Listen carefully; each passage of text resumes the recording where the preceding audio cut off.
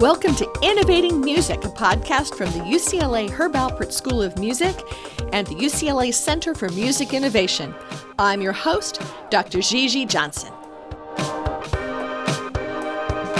Rehan Chaudhry has created both a beautiful perspective as a company to help bring social action in place, as well as is creating the Emerge Las Vegas Festival for the second year in a row.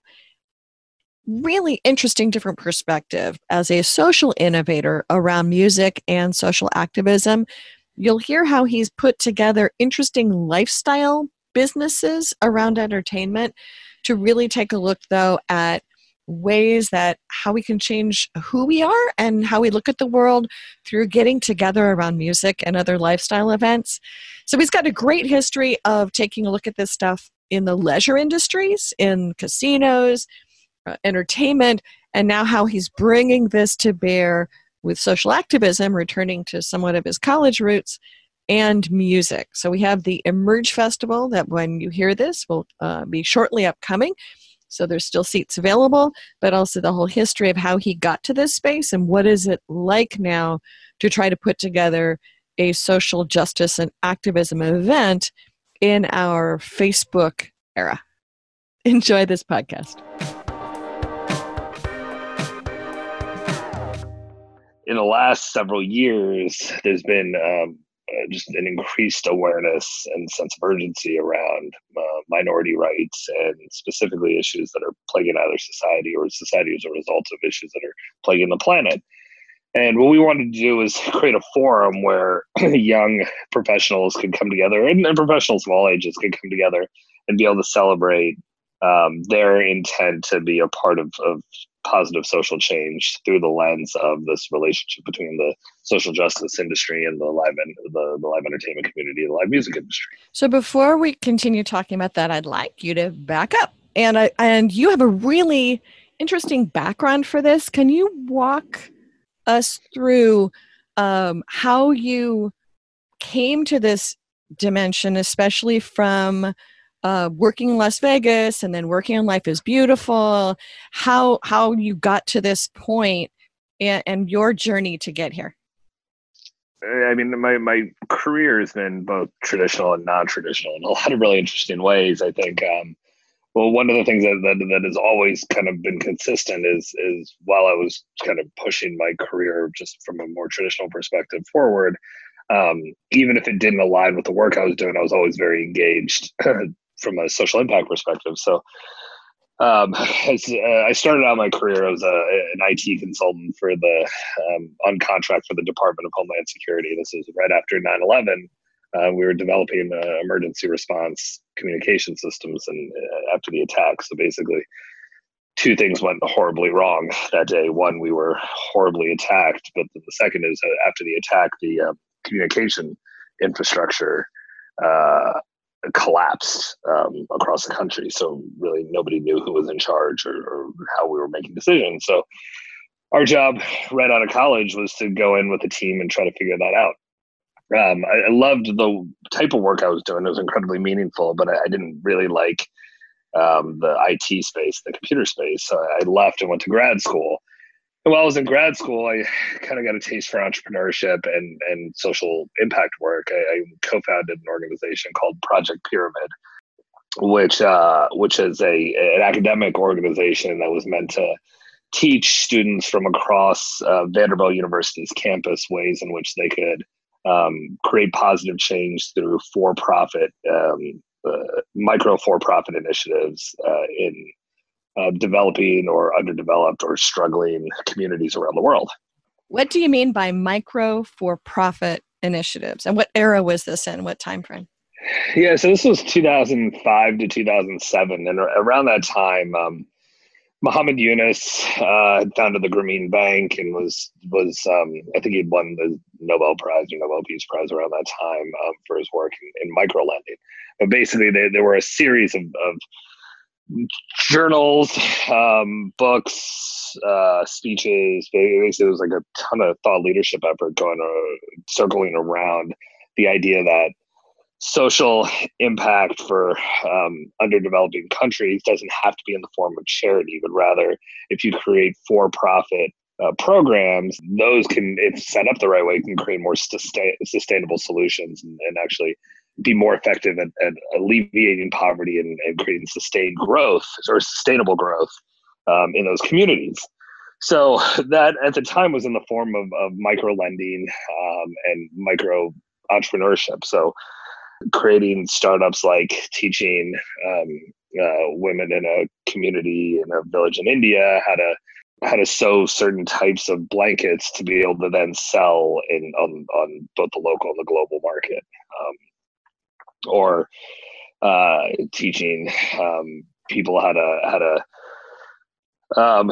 produce local coffee or local supplies or any other kind of local products or services, but be able to teach them the business foundation that they needed to be able to run them as their own entrepreneurial endeavors. Mm-hmm. So what we wanted to do was teach university students across all disciplines that this type of thinking existed, and this new type of model for social activism and social impact was available to them in their careers. I think our broader mission was to try to bridge the gap between doing well and doing good, which today is more commonly referred to as just doing well by doing good. Mm-hmm. So organizations like Tom Shoes, as an example, or Warby Parker, who's and other B Corps whose social impact efforts are kind of built into the DNA of the organization. At the time, that was a relatively new concept. So. My hat during that time was hung at UCLA's business school, and there was a lot of work with our MBA students in that regard. And so I appreciate that work a lot, because it moved a lot of it sprouted a lot of people's later ideas also for what they moved into in their work. And it sounds like that also is part of what it did with you. Yeah, it absolutely did. I think that with starting an organization like that, and there were a bunch of them, like you had mentioned, cropping up in business schools across the country. I think there's still, at least in my mind, there's still a disconnect between the work I was doing in grad school and what I needed to do to further my career. So when I graduated, I took a job in an industry that was the farthest away from what I was doing on the social impact space. I ended up going to work for the casino industry. I got an offer from Caesars Entertainment to join their management training program out of business school. So I moved to Atlantic City, New Jersey, and spent 4 years learning every aspect of the casino business. And that ended with me running marketing and business development for the Atlantic City region, which comprised 4 casinos and represented about 60% of the hotel inventory in the market. And the good news for my career was I had a ton of autonomy and could be really progressive in the programs I was pioneering. The bad thing about it was I had that autonomy because the company was a bit distracted because we were in the middle of the recession. Yeah. The economy had collapsed, and a company that was a Fortune 500 company with over 150,000 employees globally had to shave off 10% of its workforce very, very quickly. And that climbed over the years. The kind of public story is very easily researchable, but basically, like, as the entire country collapsed and the global markets collapsed, hospitality organizations, travel organizations, leisure organizations got hit really hard, and markets like Las Vegas got decimated for a period of time. And that made situations like Atlantic City even worse, because the Atlantic City market was already declining. So it was a bleak period of time for everybody. I was fortunate that I was able to keep my job amid mass layoffs. And what I focused my attention on was trying to come up with non-traditional ways to get people to come back to Atlantic City to gamble again. So I founded what ended up becoming the company's lifestyle entertainment program, which basically was a catch-all for any entertainment that wasn't a band performing on stage or a Cirque du Soleil style theatrical show. So anything outside of the traditional entertainment space. So the first event that I founded was a food and wine festival with the Food Network that we hosted with celebrity chefs. We followed that up with a televised tennis exhibition with Venus Williams and a number, Andy Roddick, and a number of other kind of well-known tennis players. A figure skating event that was televised with Nancy Kerrigan, some fashion shows. We did Atlantic City's first LGBTQ festival. But these were basically just large scale lifestyle cultural events that were trying to get people to come together for entertainment first, and then kind of discover that Atlantic City was an interesting place that was close by to them to visit. So ahead of your time in many ways, that's very much both the theme of what you're doing now, but also what's really growing right now in the whole festival space. Yeah, so we definitely, I mean, for the casino industry, we're way ahead of our time, but yeah, for the broader entertainment community, I mean, I think we're still 5 years off of the fast growth of the festival industry that's kind of defined live entertainment and social culture in the last 10 years. But so how the heck did you end up at the Cosmopolitan then? Long story short is we couldn't save the Atlantic City market. There were macroeconomic forces that just needed to play out before they could start rebuilding. But what I was able to do is I caught the attention of the team that Deutsche Bank had hired to finish construction on a foreclosed project in Las Vegas called the Cosmopolitan. It was a $4 billion luxury resort that the original owners had to shutter midway through construction during the recession, and Deutsche Bank had picked up the project and decided to take it out of the graveyard and finish it. So 6 months before the grand opening of the property, I was called, came out to visit, and it turned out they didn't have an entertainment strategy at all. They didn't have a grand opening strategy. So it was the perfect time for somebody that's like me, who's at the time and I think even now, highly entrepreneurial and creative, and wanting to wrap my arms around a project that I could have as much autonomy as I could out of. So they hired me out. I moved to Las Vegas and designed the entertainment program for one of the highest performing casino resorts in the country. So we produced a grand opening that year. It was New Year's Eve 2010, and a big showy concert with Jay-Z, Coldplay, Beyonce, John Mayer, Florence and the Machine, and a number of others. Next thing you know, I'm an entertainment director in Las Vegas, Nevada, which is the furthest kind of. I had no idea I was going to end up in that direction. So from a government contractor to the center of Sin City was an interesting transition. And it's a center you've kind of hung around since, but not, right? So how did you get from that adventure to Life is Beautiful? Yeah, so I spent 2 full years, and they were great years at the Cosmopolitan. I learned a ton, but there was this there's this itch that I had since grad school where I knew that I wanted to test my hand in entrepreneurship and actually just create something from scratch on my own and see what we could do and see what I could create. So I left the Cosmopolitan in 2012 and went back to my apartment, and I had these floor to ceiling glass windows overlooking the Strip, and I grabbed a bunch of whiteboard markers and I started drawing all over them and coming up with ideas for what I could do. And out of probably 2 months of just isolated brainstorming, came up with the idea for a music and art and impact festival called Life is Beautiful that I wanted to produce in downtown Las Vegas, which at the time was in the very early stages of a rebirth effort led by Zappos co-founder and CEO, Tony Hsieh.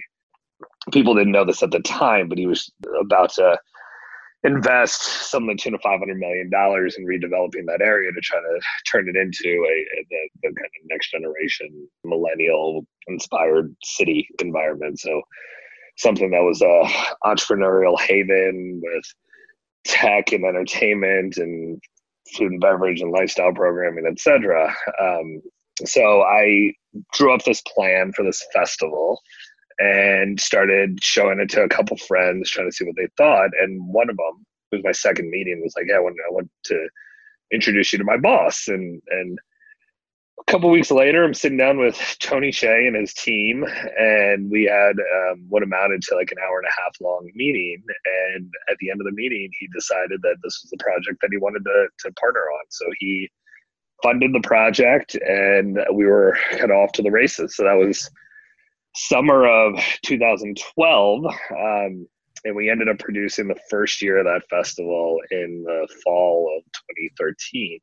And in 4 short years, the festival was named Festival of the Year by Polestar magazine, which is the big industry publication. And I think is the 6th or 7th largest music festival in the country right now. I've only gone once. I went last year and had a great time, though I appreciated all the shady spots. Yeah. Darn warm. Oh my gosh. Yeah, Vegas is not a cool city. Well, it is at this I mean, it's a time cool of the city, year. but it's not a Yeah. killer. So you then transitioned out of that though into your current set of adventures? I started Life is Beautiful with the intention of creating a lifestyle entertainment festival that championed stories of positivity and resilience in an effort to help young people work through or be inspired to work through some of the issues that they were dealing with at the time. And this is a story that not many people know about, but at the time, the suicide rates for millennials were climbing higher and faster than any other living generation on the planet, and that was a terrifying prospect. And I think before I'd really honed the brand and the storyline for Life is Beautiful, I was at a festival in Chicago, and sitting in a field with 90,000 people between the ages of 14 and 28 years old, and noticing that there wasn't a single booth or station or conversation going on site to help people who need it. And at the time, the statistics were like 1 in 14 people within that age range were going to attempt suicide during those years. So that was terrifying for me. So I basically built the entire Life is Beautiful brand around the idea that we wanted to celebrate and share stories of resilience, but basically celebrate people who were able to successfully work through social issues in an effort to raise awareness for them, but also normalize the idea that like everyone deals with this stuff. While we all are unique individually, the situations that we're going through, the challenges that we go through in life, as much as we'd like to believe are unique, they're really not. These issues are lumped into broader categories. So it's addiction, it's depression, it's mental health, it's abuse, it's dealing with traumatic experiences, it's dealing with post-traumatic stress or severe depression or bipolar issues, whatever it may be. But the idea is if we can create a forum where people can comfortably talk about them, that's step one. And on site, we had something that's anywhere between 25 and 35 different nonprofit organizations represented, most of them dealing with a wide range of these issues that lead to severe depression and ultimately lead to the increasing suicide rate. So we were trying to do our part. Plus bringing together food and art and other uplifting elements to go with that. Yeah, I mean, the idea was like, can you highlight all of the pieces of life that make the world so engaging and interesting and fun, but not ignore what's happening in the world, but rather highlight it and literally put your heart on your sleeve. I mean, that's what our original logo for Life is Beautiful was a splattered bleeding heart of sorts. So to answer your question, I ended up leaving Life is Beautiful for a number of reasons, but one of the primary ones was I wanted to continue that storyline. I wanted to continue to move closer and closer to bridging my entrepreneurial objectives with my social impact interests and my social activism interests, and make those one storyline, which I couldn't do under the Life is Beautiful brand. So I left and I started A Beautiful Perspective, which has basically been like an incubator of sorts for social impact and activism led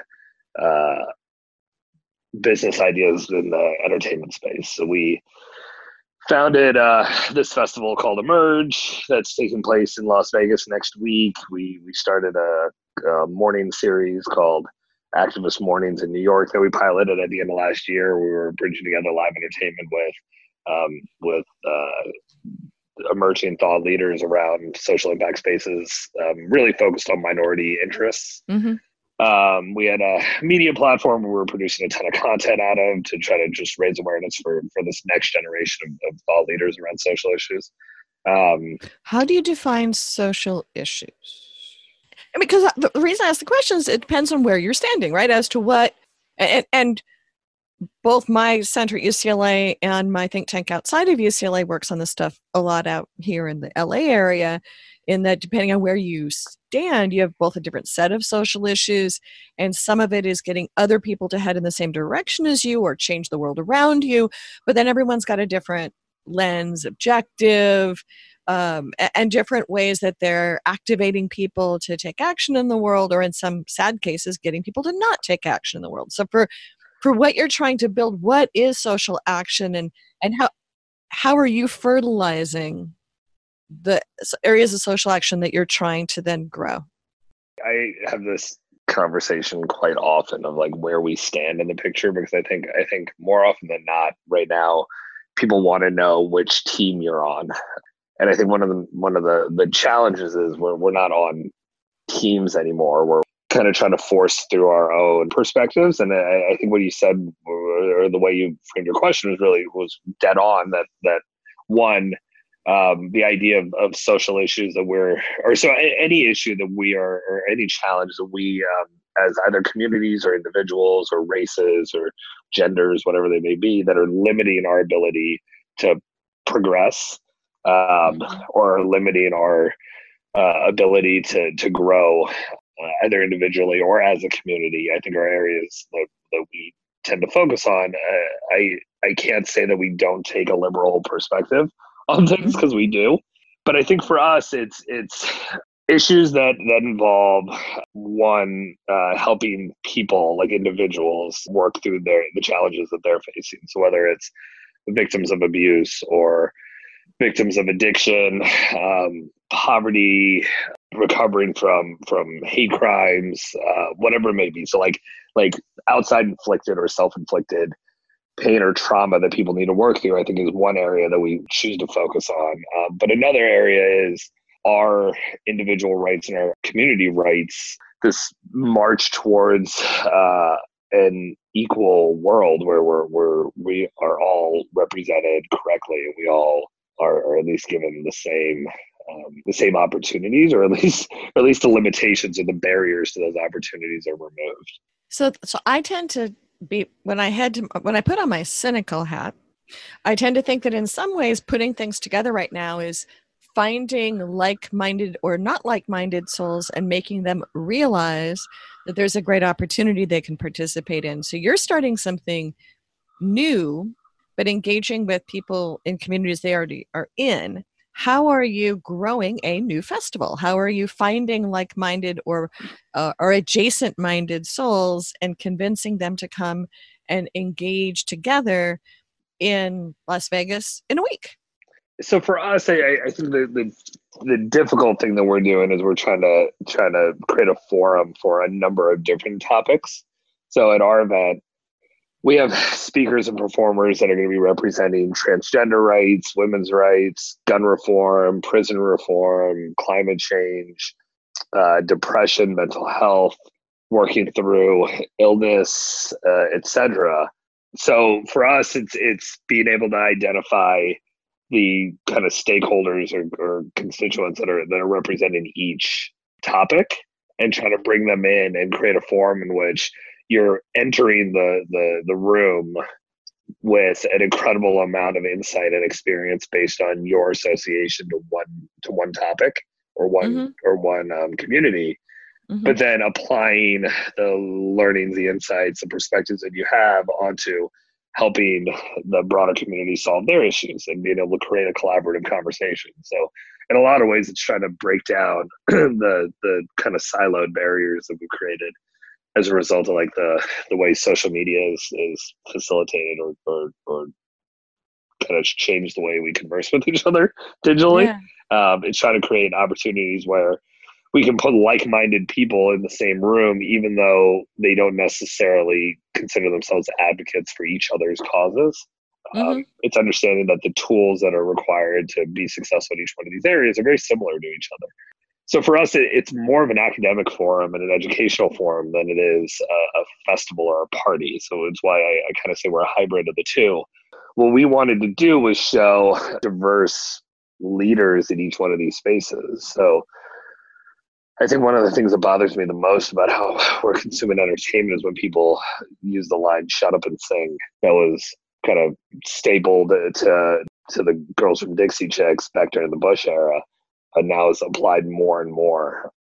Because we like, music has always been representative of the world that we're trying one, representative of the lives that people are living today, but also the world that we're trying to make together. Mm-hmm. So Yeah. this notion that musicians don't have a say is crazy to me. So the very literal example of what we're doing is like Laura Jane Grace, who's the lead singer of a punk rock band called Against Me, who's incredibly well known in that space, is also an iconic transgender frontwoman who has transitioned over the last few years. So to see her get on stage and do a solo acoustic set of the songs that you know and love, and then being able to hear her talk about her advocacy work in the transgender space, or Talib Kweli, who's an incredibly well-known musician, hip-hop artist, talking about his work in prison reform.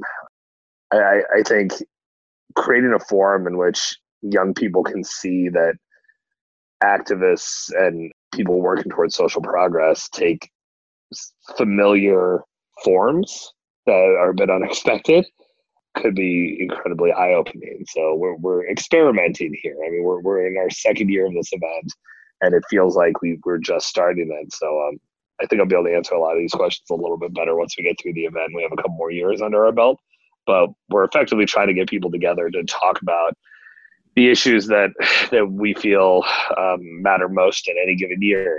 And the goal is to expand the number of topics that we cover each year and expand the amount of talent that we cover. But always make it a kind of collaborative, high energy environment, if that makes sense. You're in New York now. Why Las Vegas? Is it because it is a space that's welcoming to doing a festival, or a way easy to get to? What makes Las Vegas the right space for this? Yeah, so my wife and I lived in Las Vegas for 7 years, and we were very much a part of the community here and represented the way that the community was evolving in very positive ways.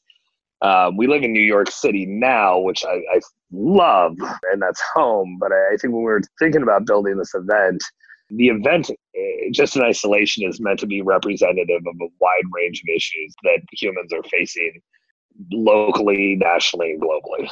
So what we wanted was a location that similarly represented all of the issues that we were tackling on the ground level. So had representation of the issues that we're facing in probably more serious ways. And the thing with Las Vegas is people have a tendency to focus solely on the 40 plus million annual tourists that come into the city and the glitz and the glamour. But what they don't realize is the city in any given year is 48, 49, or 50 out of 50 in education. The transgender community in the city is living challenged lives and often forced into or living in the low income kind of like seedy underbelly of the prostitution led underbelly of the city. There's an entire underground city of homeless individuals that are either living in tent communities or literally living underground in tunnels under the city. We've got a community of people in the city that love their state, they love Las Vegas, and they want to see this place grow and mature and become a better version of itself. And it doesn't hurt that in any given year, Vegas Nevada's a battleground state. So like during election cycles, the amount of the number of politicians that come in here and do big platform speeches and then leave make it an interesting space for us. It's more politically charged than I think a lot of people give it credit for. So I think we're here because we love this city, and I know the city really well. I was part of the community, and I do believe that something like this event coming out of San Francisco would have made sense and would have felt familiar and easy. But we're not trying to do something that's easy. We're trying to do something that makes an impact. So building it out of an unexpected space like the heart of the Las Vegas Strip, I think was really exciting for us. Is there anything better, since you've started so many different things over time, is there anything better in the current technological world? And I know that you're not a technology story. You're much more of a social transformation and innovation story, which I adore. But is there anything about now that makes this easier or harder to do than your different things you've started in the past? This is harder than anything I've done in the past. It's harder for a number of reasons. So one is the way we promote events has fundamentally changed over the last 10, not even 10 years, like 5 years.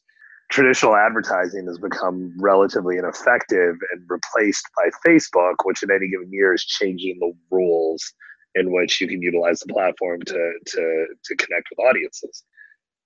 Almost weekly. What's that?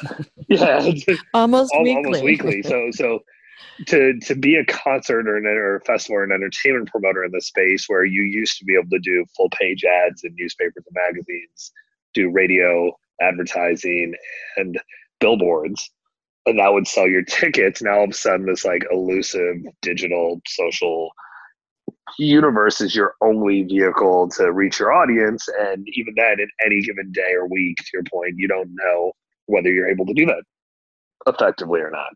So I think that's challenge number one is we're working with a platform that literally it changes. It's like if you were advertising in Vogue, and in any given week it's, well, we're a magazine this week. Now we're a digital platform. Now we're not talking about fashion anymore. Now we're talking about sports. And it just makes it very difficult. So I think that's number one. Number two is we're a politically charged entertainment platform. And because of what happened in the 2016 election, and because of the heat that Facebook is getting, they're like, I don't know how to describe this well without being terrible to them, but they're being reactive. Yeah, maybe that's incredibly reactive. So what's happened is all of our advertising, because we have Emma Gonzalez as a speaker, is getting flagged, and we're forcibly limited in the audience we're able to reach, which was something we didn't find out till halfway through our like marketing cycle, which is really scary because we're not, and what they're trying to do is they're trying to target fake news, and they're trying to target like politically charged blogs, but we're a conference and festival. So being limited already by having to use a platform that's changing constantly, and then being further filtered because of the nature of our content has been really an interesting battle to deal with. And it's not like you're dealing with a local magazine where you can call up the publisher, because they don't even understand the rules that are kind of playing out at any given moment. So that's, I think, issue number two. And I think the third issue is it's funny. Adam Grant in his book Originals called out that people on the same side of an issue will have a tendency to attack each other more viciously than people on opposite sides of the issue. So like vegans and vegetarians will fight to the death, ignoring meat eaters, just as like a just lame kind of basic example. So the idea that like we are on one side of the fence, right? So I can't look at anybody and say that we're not a more liberal and more kind of like progressive in our minds organization, to see that like nobody's really got, there's no kind of shared perspective on how to solve for these issues, and we're almost even further divided within our kind of camps.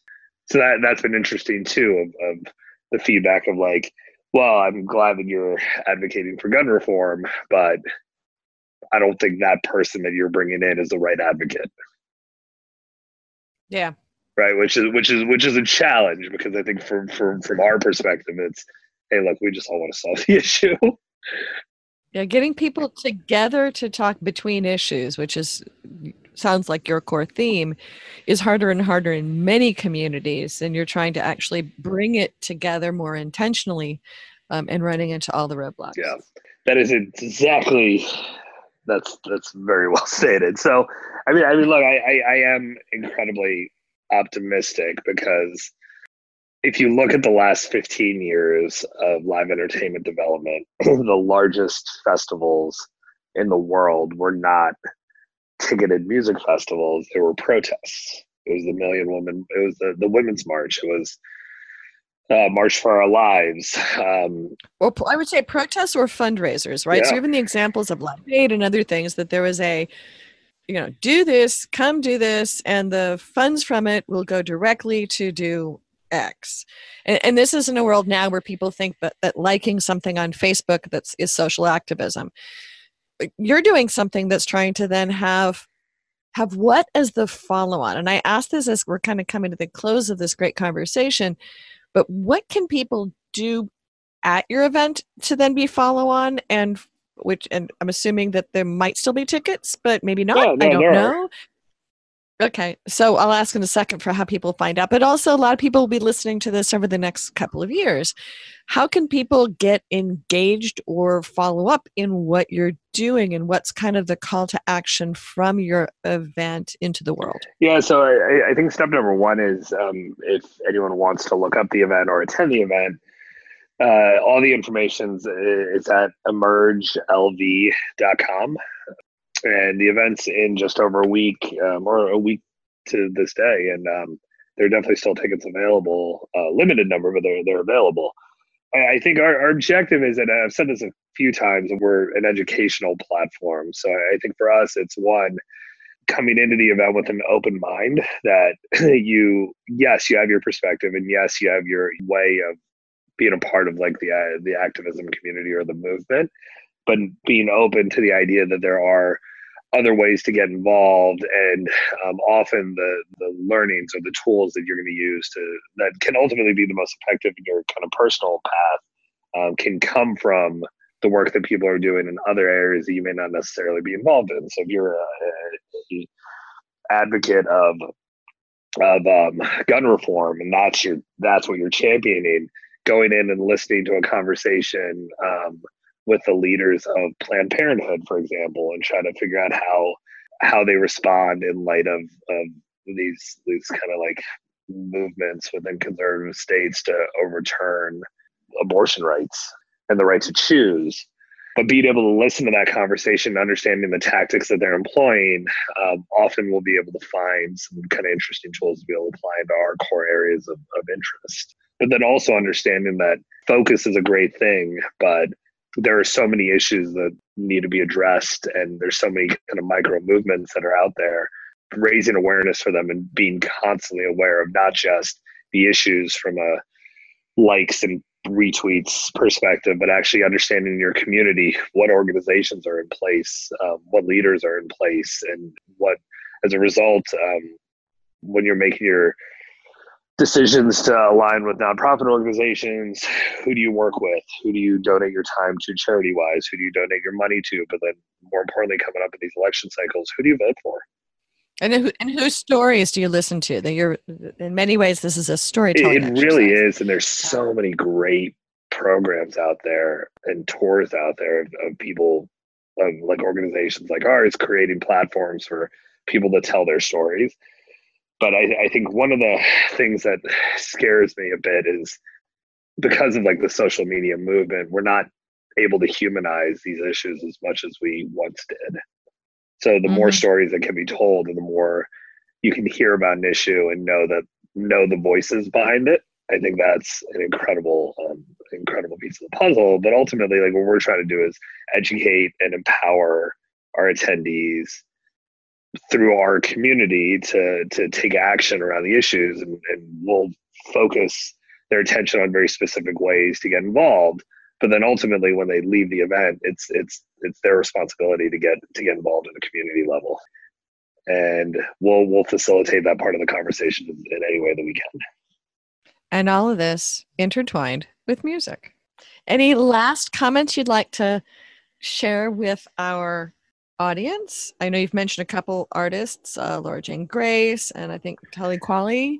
Any other folks that are playing or people that you suggest people follow, and any other things that you would like us to think about? Yeah, I mean, there are a bunch of different artists that I think people should pay attention to. So like some of them are unknowns and some of them are really well known. So I mean, one of the more well known on the lineup is Brandon Flowers, who's the lead singer of The Killers, and he's doing a special performance of the song "Land of the Free," which was their protest song, and it's the first time The Killers have ever done a protest song.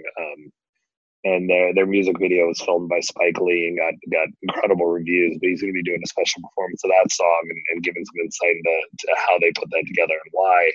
So that's number one. I mean, another one is Emma Gonzalez and David Hogg, who were both Parkland shooting survivors. They're going to have they're doing individual speeches, but they're also doing a conversation on stage together about their experience and their role in the March for Our Lives movement. And then we've got some unknowns, like we've got Weldon Angelos, who's speaking this year. He was carrying a pound of cannabis and was arrested and sentenced to 55 years in prison. President Obama pardoned him before leaving office. So now he's an advocate for prison reform, justice reform, specifically in the cannabis space. Yeah, I mean, it's going to be an incredible weekend of just interesting storytelling, live performances, and great kind of collaborative conversations. Cool. Any last words as we No, wrap thank up? you for the time. This was wonderful, and I mean, we're just one event in Las Vegas, but there are a ton of these types of events that are cropping up around the country. So I recommend people kind of look for the ones that make sense to them. But sharing of stories on individual experiences within a lot of these social topics are incredible ways to just humanize the issues. And we're just doing our part. But I hope people can come out and check out the event. Thank you for joining us. Best of luck. Stay healthy. And thank you for sharing your stories of social innovation with music and with community, with our community. Thanks a lot. Thank you so much. Well, that wraps up this podcast.